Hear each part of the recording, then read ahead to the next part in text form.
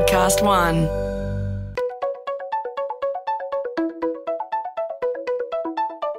Hi, this is Paul McIntyre. Welcome to the MI3 Audio Edition.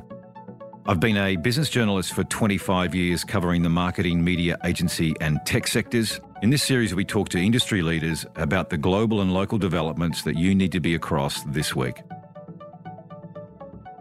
Well, we hear lots about doing code and tech and why we all need to build our capabilities there. But here's a curly one. What about maths and marketing? And don't fall off your chair snoring yet. Your career and business is going to need more of this stuff, way more. A local study of marketers and agency types asking how they rate themselves on a range of applied math concepts in marketing has many of us admitting we're twitchy and undercooked in the area. Concepts and acronyms like ESOV, negative binomial distribution, and zero-based budgeting are just some of the riveting marketing maths we're talking about. And to talk about this industry survey and what's going on in the market around our understanding of maths and concepts, we have its architects, the survey architects, and Brand Traction's John Bradshaw and VML/Y&R's Chief Strategy Officer, Ali Tilling.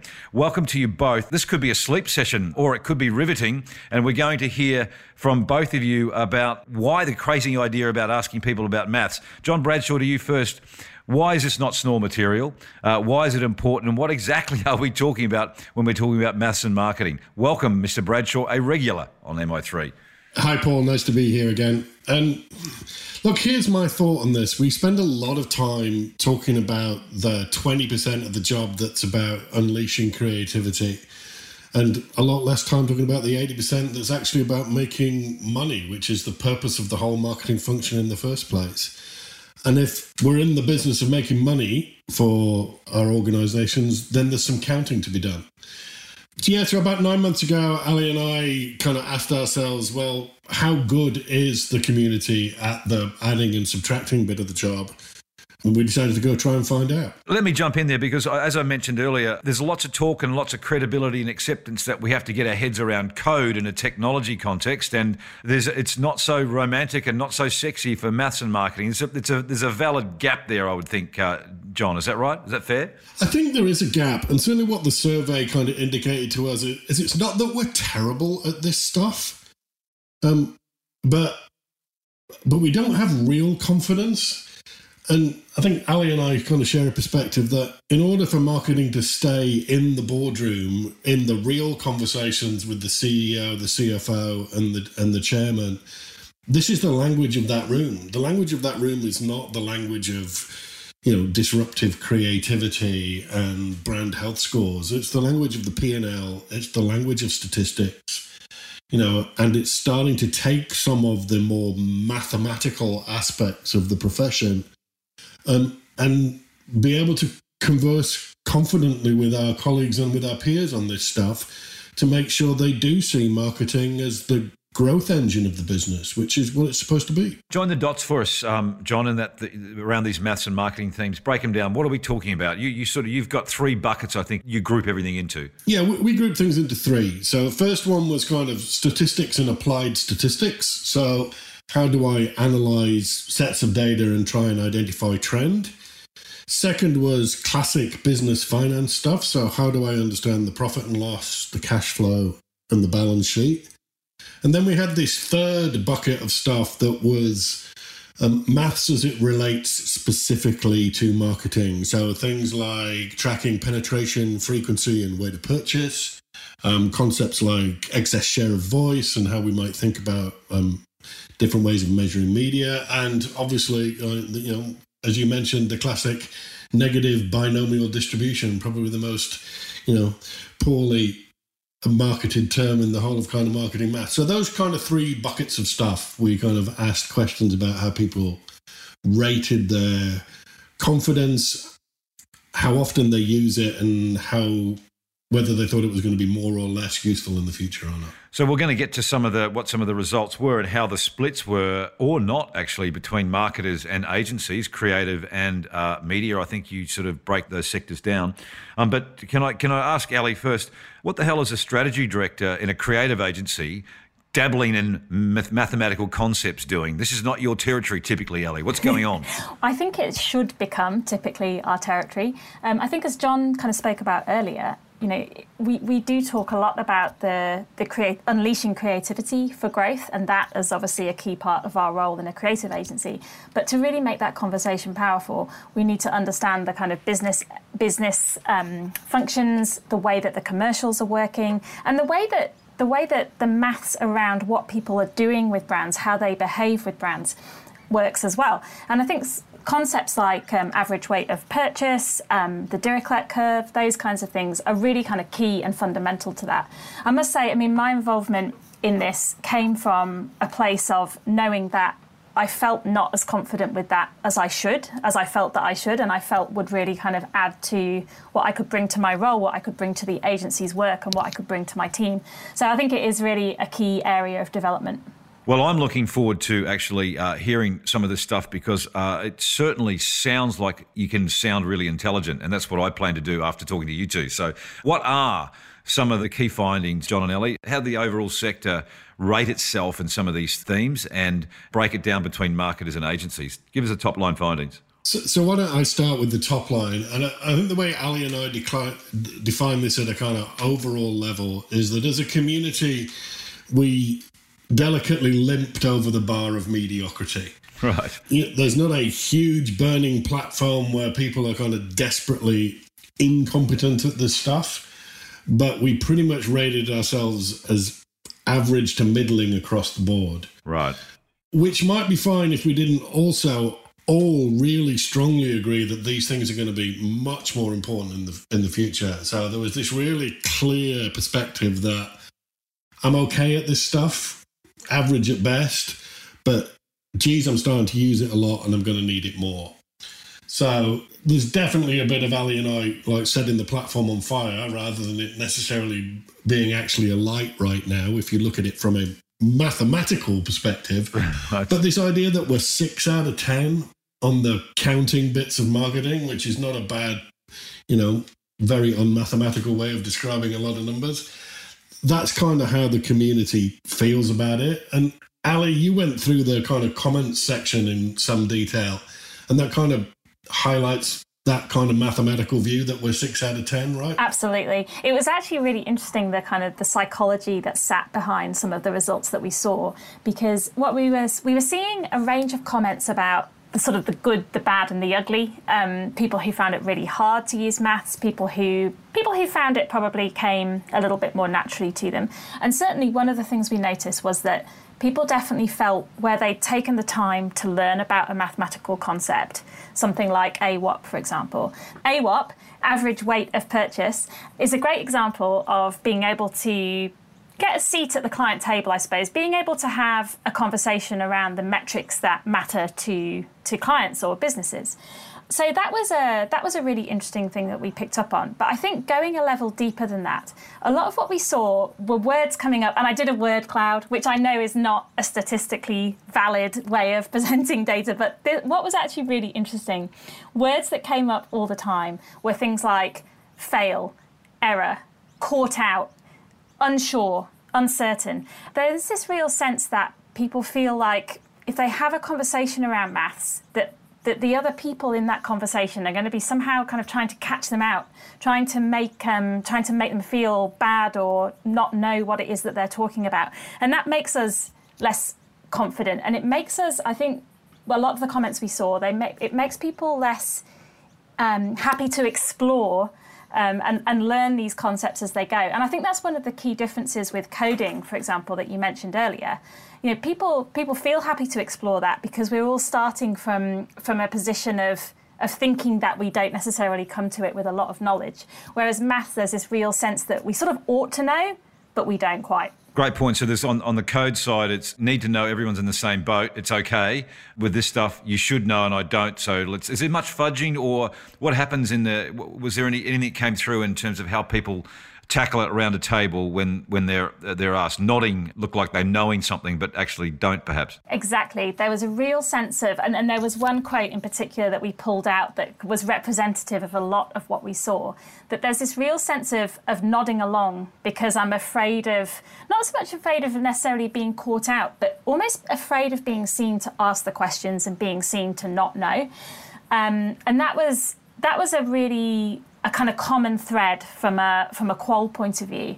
It's just that sense of, I feel like I ought to be sure about this, and I'm not, and I feel embarrassed of not being sure about it. But from the results we saw, a lot of people aren't. So hopefully something we can do is free up that sense of exploration and curiosity. Absolutely. John, give us the long list of the math. And is it math or maths? I never get that right. It's definitely maths, unless you're an American. Okay, I was going to say, I'm being influenced, so I say data, not data. So now I'm going to keep saying maths, not math. Thank you, John. So just give us a sense of the big long list of marketing maths concepts that you've had in your study that are important to the market, that has been used by some parts of it. What are they all? And then just give us a sense on how we scored ourselves, or how the industry scored itself. Yeah, so probably one of the biggest, most surprising insights we got is if you think about those three buckets of stats, business finance, and marketing maths, the thing the marketing community feels least confident about, you'll be surprised to know, is marketing maths. Right. Genuinely wasn't what we were expecting to see. We would have thought that might have been the one area where we might have felt a bit more confident and had a chance to shine, but that's not what the data says. We're kind of a solid 5 out of 10 across the board on kind of marketing maths. And whilst people don't have a terrible grasp of things like the measurement of penetration, frequency, and average weighted purchase, like that's kind of where you'd expect us to be excellent. That's where we should be stood in the boardroom going, let me explain to you how shoppers shop and what they shop for and how many of them there are and how much they're spending and what they're putting in their basket. And we're not confident there. We're kind of, better than average. And then when we get to some of they're not even more complicated. To some cases, they've just got slightly more esoteric names like excess share of voice, negative binomial distribution, reach and frequency curves. Those types of they're pretty well established fundamental ways of looking at numbers from a marketing perspective. Then confidence kind of falls off a cliff. The real big one for us was this, and it does have terrible branding. The negative binomial distribution, or Dirichlet curve. What an awful thing to call a really important concept. Yeah. But it is just a map of how often people shop and how many people shop with that frequency. It's a very simple piece of, of two-axis graphing. And of everything we measured, this was the one that was people were the least confident about. So this was like a 3 out of 10 score on average across systemic across gender, client, agency, age group. There isn't a little pocket of super confident people about Dirichlet curves. Right. And yet that thing is right in the middle of How Brands Grow by kind of Byron Sharp, and is the absolute essence of this notion that brands grow when they add customers, not get customers to shop more often. So whilst it does have a terrible name, and we, both Ali and I, stole brazenly from Vima Schneider's and called it the banana curve, because it's a lot easier to understand a curve shaped like a banana if you call it a banana curve. But we were genuinely astonished that this thing that I talk about almost weekly with clients, was the thing that we felt least confident about. And it can't just be that it's got an awful, unapproachable name. It's that people haven't really understood how that thing works yet. And actually, the amount of maths you need to be able to do that it's not sufficient. To actually understand the formula, really quite hard. Right. But to understand what one is and how to use it and how to apply it, which were the questions we were asking. We weren't asking people, can you write out the formula that Mr. Dirichlet invented? We were asking, do you know what one of these is? And do you know how to use it? And can you talk about it confidently with a client or, with your boss? And the answer was a resounding no. And as one of the most important concepts in marketing, we thought that was kind of interesting. I'll come to Ali in a second about what some of the qualitative feedback came around that, Ali. But in terms of, just to be clear, John, there's this kind of the services sector has the same principles but uses different terminology to say FMCG. Am I getting that right? Yeah, so instead of saying penetration, frequency, and AWOP, you might talk about acquisition, churn, and ARPU, right? But they're just ways of taking human behavior and breaking them into their constituent parts so that you can look at how marketing might influence behavior. Do I influence behavior by getting more people, getting the same people to spend more, or getting the same people to do the buying thing more often? It's at the heart of all of those things. It's really simple maths, right? And this was the other thing Ali and I were observing, which is the actual mathematical operator. It's add, subtract, divide, and multiply. Right? If you can do those math skills, there's nothing in our list you couldn't understand or apply or talk confidently about. It goes back to what Ali was saying about, but it's the confidence to apply those, and it's the confidence to apply those in multiple different ways and to explore, almost like you'd explore a creative idea, interestingly, explore mathematical stuff and kind of push it around and kind of cut data in different ways. But you don't need to be able to do multivariate regression analysis to be where I think the profession needs to be.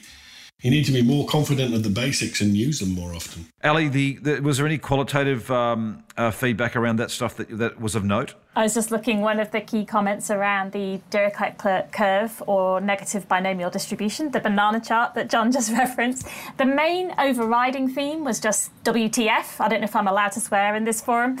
And I think that speaks to that sense of some of the names of things potentially putting people off. But I think, exactly as John mentioned earlier, it's when you think about this in the context of what we're trying to do with it in marketing. What we're trying to do is understand how people behave, what are the laws of how people behave, and how can we then use those to help brands grow, to help people buy the thing we want them to buy or use the service we want them to use.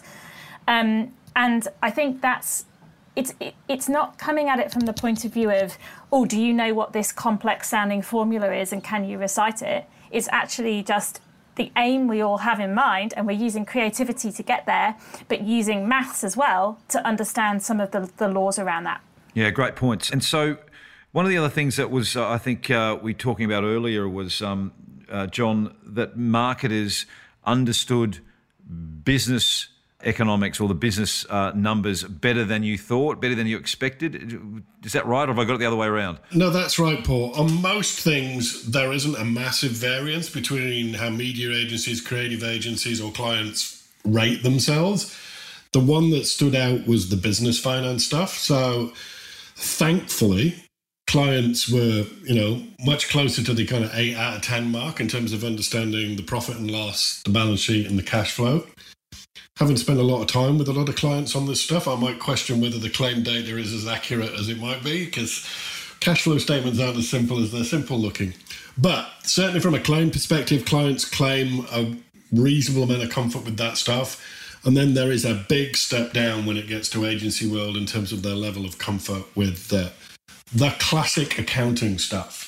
And we weren't asking difficult stuff here. We weren't getting into the kind of depths of a kind of accounting practice here. It was, do you understand the difference between revenue, cost of goods, gross profit, profit before interest and tax? Do you understand the role of depreciation? Do you know what a cash flow statement is? We weren't really pushing people to the edges of accounting here. We were like, are you confident talking about the 3 key accounting instruments? Right, and that's where there was the big gap. Ali, should agencies know this stuff? You're on that side. Clearly clients say they have got an idea. Is it something that on the supply side, the service side, they should be across? I think so, absolutely. I mean, look, do we necessarily need to be across it, all of us, to the detail that clients are? Potentially not, but I think it's really key that there is that kind of foundation of understanding. And I suppose it's for a couple of reasons. I mean, first of all, agencies themselves are businesses, and it does you no harm to understand how that's operating. So there's a bit of our own benefit there. And certainly for how a client's business works and getting that seat at the table, particularly when you're trying to, I suppose, sell in a kind of more stretch idea that might involve changes in sort of production or things like that, you do need an understanding of actually the ramifications of that. And it's also making sure that we're really kind of telling that story of the benefit of marketing. I mean, as John said, we're trying to help brands grow. And if we don't understand some of the kind of functions of how that happens, then I think we're sort of missing a trick for the development of the future of the industry. Individuals and the industry, you're right. And John, I guess this goes to this bigger discussion, I guess, around the marketing sector having more deeper business credentials, certainly on the supply agency side, if you like, having understanding of that, because that's what the consulting firms are doing. That's what a whole bunch of others that are got credibility. Is there anything in that, or am I just making stuff up? I think you're right, Paul. It's embracing the fact that for most marketers in most organizations, the ultimate objective is profit. And it's increasing profit, and that's why the function exists. There are, of course, exceptions in the not-for-profit sector and all the rest of it, but that's not most of what we talk about. And it's an embracing and an acceptance of that needs to be the outcome, whether that's a short-term outcome or a long-term outcome. There's a lot of nuance we can talk about there. But it's not marketing for marketing's sake, and it's certainly not creativity for creativity's sake. It's these things in pursuit of the delivery of shareholder value through increased profit. And we have to be able to measure that. We have to be able to count it and understand how it's constructed. As Ali was talking about from a marketing perspective, understand how it's constructed out of shopper behavior, because it is. No money happens until a shopper or a customer or a consumer does something behavioral. And then understanding how those behaviors translate through the language of business to the number at the bottom right-hand corner of the page.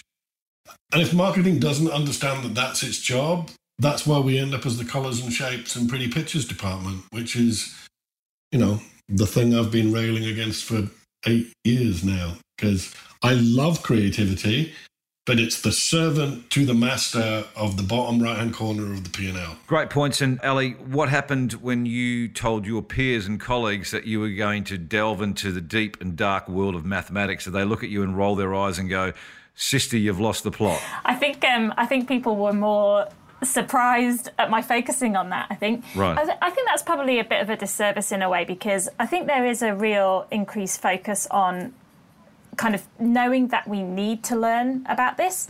I think people are kind of waking up to that, and especially with the work of kind of Byron Sharp, as John mentioned, Ehrenberg Bass, which has been obviously around for a very long time, but has been having increased focus in the past kind of couple of years.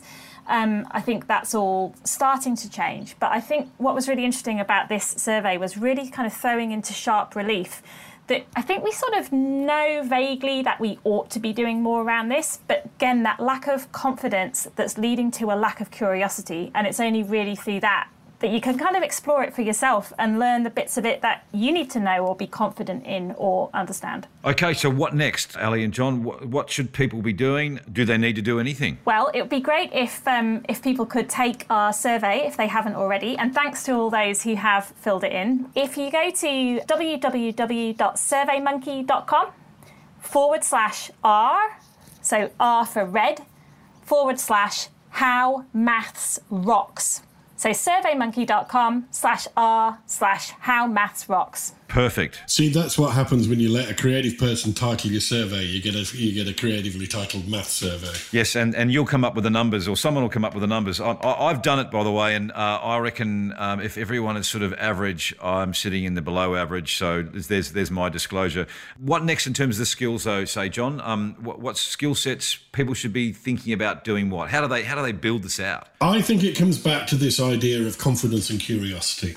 Right? The big thing that we're seeing in this is this general unease around this topic, for whatever reason that is. But I stand by my earlier assertion that if you can add, subtract, multiply, and divide, you can do 90% of anything that you need to do.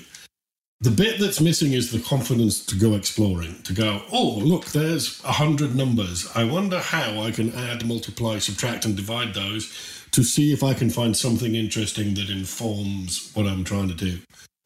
I wonder how this P&L adds and subtraction numbers and gets to that answer. How does that work? And which bits of that P&L could I have some influence on? Am I really just the revenue generating person, or are there other bits of this instrument I can use? And certainly when it comes to the marketing maths stuff, how do we go from average it's not good to great, it's average to great on that stuff? How do we own some of the counting bits of marketing in a way that adds that to our quiver of skills, so that when we are in a room with a bunch of people who are much more currently numerically focused, the sales director, the finance director, the CEO, that we're surprising them by how numerically driven marketing can be when it needs to be. Yeah. And that we're not just about the unleashing of creativity, that we are about the changing of a mathematically quantified number of shopper behaviors that has a direct revenue impact and actually is the only function that's actually really generating revenue. Everything else is just a facilitator along the path. So I get the argument for why marketers and marketing teams need to do it. Ali, how do you convince your colleagues on agency side, whether it be creative, media, digital, whatever, social, whatever, what's going to be required to get them to go, I'm in? I think it's a reframing of the attitude and the curiosity that we bring to the creative process and using that in a maths process. I think part of what's at play here is that in the creative agency world and quite a lot in the media agency world as well, we're kind of very used to dealing with uncertainty and helping people take leaps of creativity and understanding insights around that. And I think it makes us almost scared of an area where it feels like we can kind of be right or wrong, and it's a much more black and white seeming area. Actually, it's not. Like if you use your curiosity in the same way that you use it to explore creativity and just sort of see what are some of the things you can explore and look at and do. And you're not necessarily looking for a right answer. You're looking for what's of interest, what can help me, how can I understand this better? So I think it's literally reframing that attitude from one world to another. Ali Tilley and John Bradshaw, I think you might have uncovered a slither of gold here that the industry probably needs to, needs to tackle. We'll do a follow-up next year, but just a reminder to take the survey, surveymonkey.com/R for red, the letter R for red, /How Maths Rocks. Ali and John, good to talk. We are very close to Christmas, so that makes me happy, and I'm going to go and hide under a rock. Stay safe. Merry Christmas. Thank you. Merry Christmas, everybody. MI3 Audio Edition was presented by Paul McIntyre, that's moi, in collaboration with Podcast One Australia. Producer Nick Slater, music by Matt Dwyer. For more episodes, go to podcastone.com.au or search MI3 Audio Edition on Apple Podcasts and hit the subscribe button.